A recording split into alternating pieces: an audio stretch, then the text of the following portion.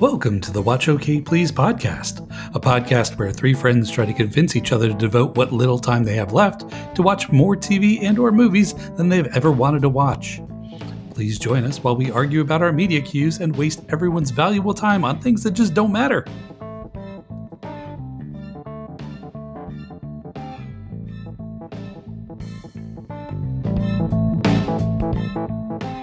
Howdy, Watchers. It's Dan, and thank you for joining us on another episode of the Watch OK Please podcast. It's a little surreal that we're already at 53 episodes. Thanks for sticking with us. We kick off our season 2 with my pitch of The Courier, a historical spy fiction released in 2020 and available to stream via Amazon Prime Video.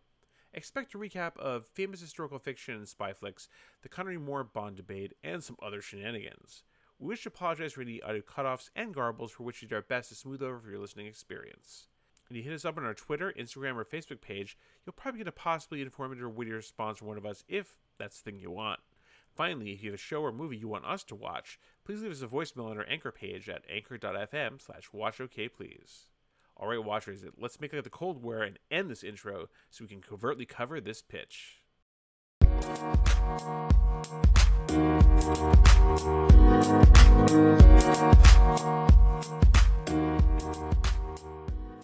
All right, Watchers, welcome back, and this is Dan. I'm here with another pitch, and surprisingly enough, it is not science fiction. It is not animation of any sort. It is a genre that I occasionally go to on randomly, but this time just happened upon me by accident. So, friend of the show, Callisto, from the Everyday Geeks Discord and elsewhere, the community over there, she does occasionally do streaming parties where we'll kind of co-watch various different, random movies. Like Glory comes to mind. It was an awesome watch party because I haven't seen that movie in years, and I forgot how much I really enjoyed that movie. But speaking of movies like that, we're talking more in the lines of historical fiction. Now, I did not have to go view 14,605 futures like Doctor Strange to find this movie, which is very nice. But it does have Benedict Cumberbatch. Oh. It made me start thinking a lot about historical fictions in general. Like, what else out there kind of is comparable to this movie that I'm about to talk about. And, I had to go back to a couple lists. And so Schindler's List came up, King's Speech, Amistad, Argo, Gangs of New York. And then you have like all like the Greco-Roman stuff, out there that is like loosely based on various different things. And there's a whole bunch of Chinese or Japanese or Korean movies that are based on various different points of potential people from Warring States era and other kinds of major eras in those major dynasties out there. So it's very interesting. Like, so for example, you got, Ip Man 1 and 2 are actually both based on stories, for example, for those of you who are into that, that kind of genre. So there's a lot out there in that regard. So, but now, aside from that random, genre-based tangent, now back to the actual pitch. So 2020 was a weird year, and this movie totally slipped under my radar. Usually, if it has someone that I follow even remotely because of Sherlock, because of the MCU, you think I would have come across this movie, completely fell under my radar. The movie is The Courier. The Courier was a historical spy film that was directed by Dominic Cook, written by Tom O'Connor. There are some other familiar faces that acting-wise that show up in it. You will see Rachel Brosnahan, for those of you who are Maisel fans. So she's in this as well. And there's a couple other actors that you'll come across on how they interact here. So the premise behind this basically is that Benedict Cumberbatch basically plays a international businessman, and he kind of gets recruited into assisting the intelligence community with getting intelligence from Russia via another person from Russia, basically. So, and it starts really that simple. And then basically, but there is a lot of interesting ways that the movie kind of addresses the actual events that transpired with everything that happened here. So these is all based on actual real events. Obviously, some liberty lines that are spoken obviously are not exact to that extent. But this is really neat where you kind of do a rip from the headlines, but from way back when during the Cold War and whatnot. To me, that is the setting is really kind of neat because I do like Cold War-esque type of kind of stuff as well. I studied a lot about it in college, since it was still just on the back of our our heads back in the late 90s, if you will, post fall of the USSR. So it's on there. But what I really love about this movie is the cast of characters that are there, and I like to think they do justice to the story. The movie kind of flies along like really, really, really quickly, and it's it's 111 minutes, so we're talking under 2 hours here, and I was surprised at how much like the movie kind of flew for me in that regard. And I think it was the character interactions that all occur here, from Benedict Cumberbatch's character through the Soviet characters, through the British and American characters that show up in this. I think there's a lot of obviously intrigue because there's a lot at stake here and whatnot. And they do follow through the whole course of the story and they give you the bit of the epilogue at the end, like you might get in some of these historical fiction type movies. It surprised me, because I don't fall back on the genre that often, like I mentioned, but I was very surprised at how much I really, really enjoyed this film because, like I said, it was tight. I thought the acting was great. I thought the writing was great. And I think that gives you kind of a different kind of picture to another point in our history, in our time, as it relates to things. Although there are some obviously modern comparison you can do to certain Russian entities right now. So you can take with that, if you will, any which way you like. So just to be clear, I would not be putting it on for you. Oh no. I mean, you made it this far without a Putin pun. Like, that's impressive. Yeah, that's up to you, sir. Well, this is why we need to. If I could, I'd insert like the Family Guy clip here. Quit Stalin and show us your marks. Don't mention Putin. We're going to get thrown out a window or something. Do I Khrushchev? I'm only on the second floor. I'll live. But I don't want to give too much more away. There are some, like, obviously more, thrust in details you learn along the way here during the course of the story. But that's kind of like the long and short of it. So is this like a British version of Bridge of Spies? It's not too far off of that. I like to think this is a little more personal than that in some ways. I think you do get a little bit more of how the situation affects the different families that are involved as well.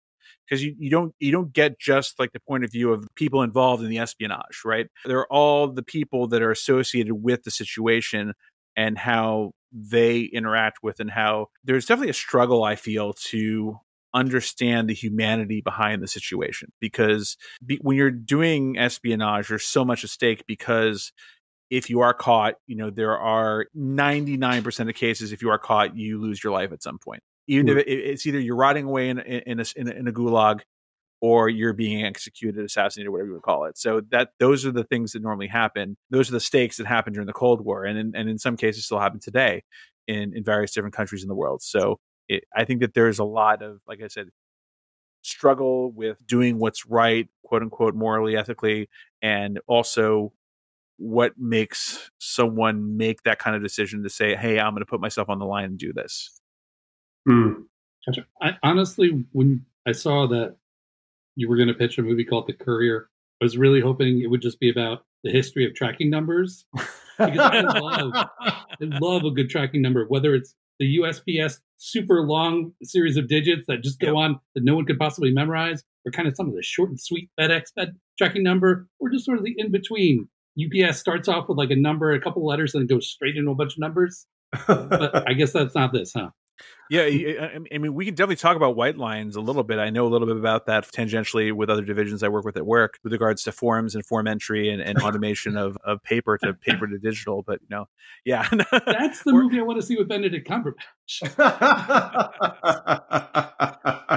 I feel like it'd be Benedict Cumberbatch, and then some be someone else like really random would have to be in it. Some other guy with crazy intense energy.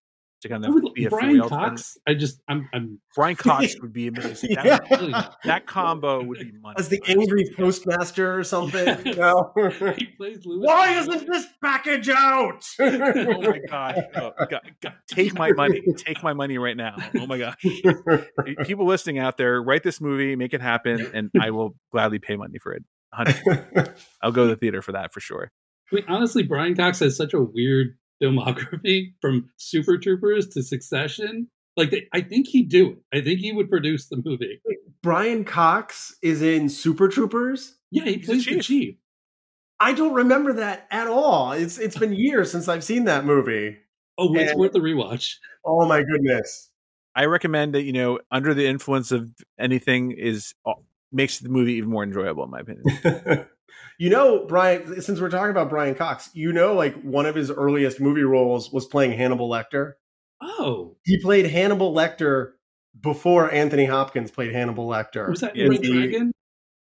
Like the TV version? Or No, it was there's a Michael Mann, I forget what it's called, but it was directed by Michael Mann, and it was the movie, it was the book before Silence of the Lambs. They made into a movie. Right. I want to say it was late 80s. Yeah, I know I didn't see this, but I had heard about it. Yeah, it's ringing a bell, but I didn't realize Brian Cox was in that. Oh, wow. Okay. Yeah. I might have to go back and see that at some point. And eventually, if you guys don't end up watching it before we get to it, I will pitch Succession, because it is kind of a crime against humanity that neither of you have seen it yet. I've seen Succession. Oh, you have seen it? I've seen Succession. Oh, okay, Yeah. never mind. But yeah, Brian Cox is brilliant. That would be a great movie. Is there anything specific about The Courier that you think appeals to either Jason or I? Aside from Benedict Cumberbatch, obviously, who we all know and digest in various different forms, and obviously Rachel Brosnahan I mentioned, I think that a lot of us have grown up with various different spy movies and series as a subgenre, if you will. I feel like there's a lot that we have interacted with, whether regardless it's Mission Impossible, the modern Mission Impossible, mind you, to James Bond, to other types of spy, kind of interactions. I think that is kind of culturally unique to kind of our generation, because we have lived through all of this, starting from our teenage years, moving on through our adult years. I think that is one aspect of it. I think secondarily, we all have worked in various different realms of business. We've interacted with people from all over the world in our various different endeavors. And I know Nyan has had odd calls with people in Belgium at random points. I think the international element, I think also would appeal as well. And having kind of more that level of interaction. And even though these people are transposed by time and by phase or by time period, especially with the Cold War involved, I think there are some universal traits that I think that you could appeal to various different characters here.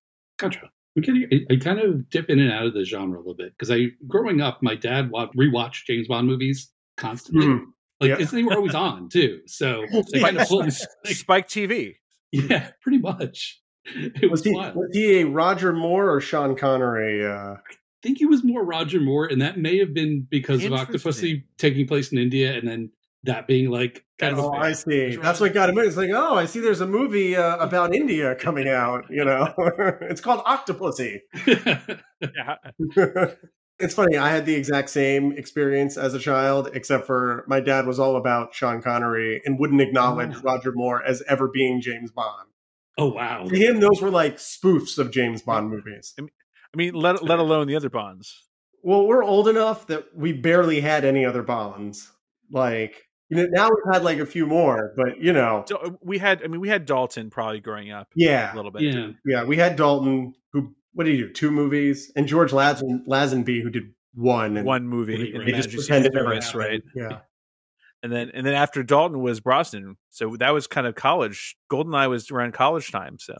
Yeah, that's right. Yeah. Oh, I love that. I missed that game though. Oh God, for the N64, yeah, it was brilliant. Playing with mines or with Golden Gun, those are the times. Yeah, I'm trying to think. Again, there's a lot that we've grown up with in that regard, and there are other, spy. Obviously you had more comedic points like with Austin Powers, and with, it's coming back to me, Johnny English. There it is. So you had Johnny English with Mr. Rowan Atkinson, aka Mr. Bean. So he did a series. I believe it was 3 movies actually, and I think I thought I hadn't seen the 3rd movie, and then I think I did see the 3rd movie when I saw it again. So it was really, really weird. There were 3 Johnny English movies? Yep. I'm pretty certain there were 3. My reaction too. You bring up Mr. Bean, and I'm like, I'm familiar with his work. Okay. Yes. I can't get that into it. I know people who are obsessed with him, and yes. I respect his talent. It's not for me. He's funny in like little doses, when he's in like other movies, he's kind of funny, but I've never actually watched an entire Rowan Atkinson movie. Too much. Right. Too much. Absolutely. I'm with you on that completely. Well, it's funny because, Austin Powers is like it's like similar, but yet not at the same time. That's what's very funny about that kind of thing in the spy genre there. But then you have a more recent movie, the one with Mila Kunis, that was released on Hulu.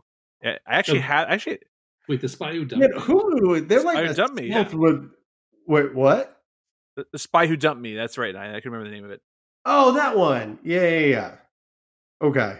So there's a lot of other like random Spy Kids. There's all these other different things out there that have existed. So it's very interesting. So the movies you're mentioning here, though, as references, you've either got James Bond is obviously, action and, it's spying, but it's on the goofier end. Romanticized, for sure. Yeah, exactly. And then you're mentioning like all these spoofs of spy movies. So I'm just saying it's really interesting spread how this works out, because it leans more into the historical part of spying and what actually occurred in human history, as opposed to 100% fiction. Although there is that one thing that happened where MI brought in Ian Fleming to help them create a fake bunch of intel, and they basically found a corpse, and they handcuffed the corpse's arm to a briefcase, and they let it drift onto the French beaches, so the Germans would purposely pick up and get all this load of false intel, which they think is actual real intel because it was attached and handcuffed to an arm. So it was a whole operation. I believe it was to throw off D-Day, if I recall. Right. Yeah, they had a whole thing, and they made it seem like there was an agent who was transporting secret information. Right. And in fact, I think it wasn't France. I think it was Spain, because they thought it would seem a little too obvious if he was caught in France. But if it was caught in Spain, they assumed that Spain would then leak it to Germany. Right. And they'd be like, well, there's no reason they'd make that up. That is sort of a crazy story there. Yeah. So, okay. So Benedict Cumberbatch, does he get an exploding pen? Does he get a car with machine guns in the headlights? An ejector seat in the car? He does more to facilitate transfer of information. So he doesn't do so much of the gadgets himself, but he facilitates everything to get the intelligence basically back. Okay. So, I mean, I guess it seems to fall, if I was more into like Jean Le Carre stuff, like Tinker Tailor Soldier Spy, that kind of stuff. Yes. Which that stuff I'll watch on a plane, but I don't tend to go on my way for it. So I'm curious to see if this will kind of pique my interest. Yeah, I was just generally surprised by it, because I said this ordinarily would not kind of pique my fancy. When I was younger, I used to be engrossed watching various different, smaller pieces of historical coverage, whether on the History Channel or elsewhere, and and every once in a while I would enjoy some of Ken Burns on occasion. The Civil War one for me was just I can't, that for me was amazing. So, but other than that, I don't dip that often into this genre of historical fiction, and then the fact that you get the spy backdrop on it, it just adds a little bit of a flair to it, if you will. Gotcha. I mean, the other thing that comes to mind that I guess isn't necessarily the same thing as Munich, but you mentioned Argo before, I think, as well. Yeah, Argo, isn't it? Yeah, Argo is great. So maybe it's time Munich is another great example, actually. Yeah, I didn't think about Munich. Yeah, because there's a lot of stories there, and I think honestly, there's a lot of untold stories from Israeli independence that people don't talk about. I think that even if they were to go back and they were to do stories with, say, Yitzhak Rabin. So for those of you who don't know, there were a lot of people who are integral to modern Israeli history that actually did a lot of pseudo guerrilla / spy / soldier work. And there's a lot of stories out there that, they may have been told internationally, but we might not have seen on our side here as it relates to the creation of the state of Israel. So, again, there's a lot of, and it's not just that one country. I believe almost every country has a story to tell in that regard, regardless if it's Romania battling its way to bring democracy into its country, which is more kind of, for when we were growing up, if you will, post, USSR fallout. But there's so many stories out there that could have equal amounts of gravitas if it's, written right, directed right. Yeah, there's actually one on my list that kind of, that's based in India, that it's not exactly the same because it's a little bit more modern. It's called Sacred Dames on Netflix. I'll probably pitch it one of these days. Ooh, but cool. I mean, that was one that I really got into. Ended up watching it with my aunt. Like, because she just happened to be around that one weekend. She only watches like Indian stuff all the time, and so it was like I could leave on the subtitles and keep on the Hindi, and we were both interested. So Nice. it was kind of a good time. So Did she bring samosas though? samosas are just constantly cooking once they show up. There you go. It's just it's just like a conveyor belt of samosas coming out of the kitchen. We just said we all have very good memories of the samosas. That's all. That's fair. They're so good. I need to go get some. Cool. Regardless if you're Russian, British, or American, hopefully you'll take something from this and not, dig too much into various different events that actually happened, and hopefully just have a good time enjoying it. I promise, no more puns. Looking forward to it.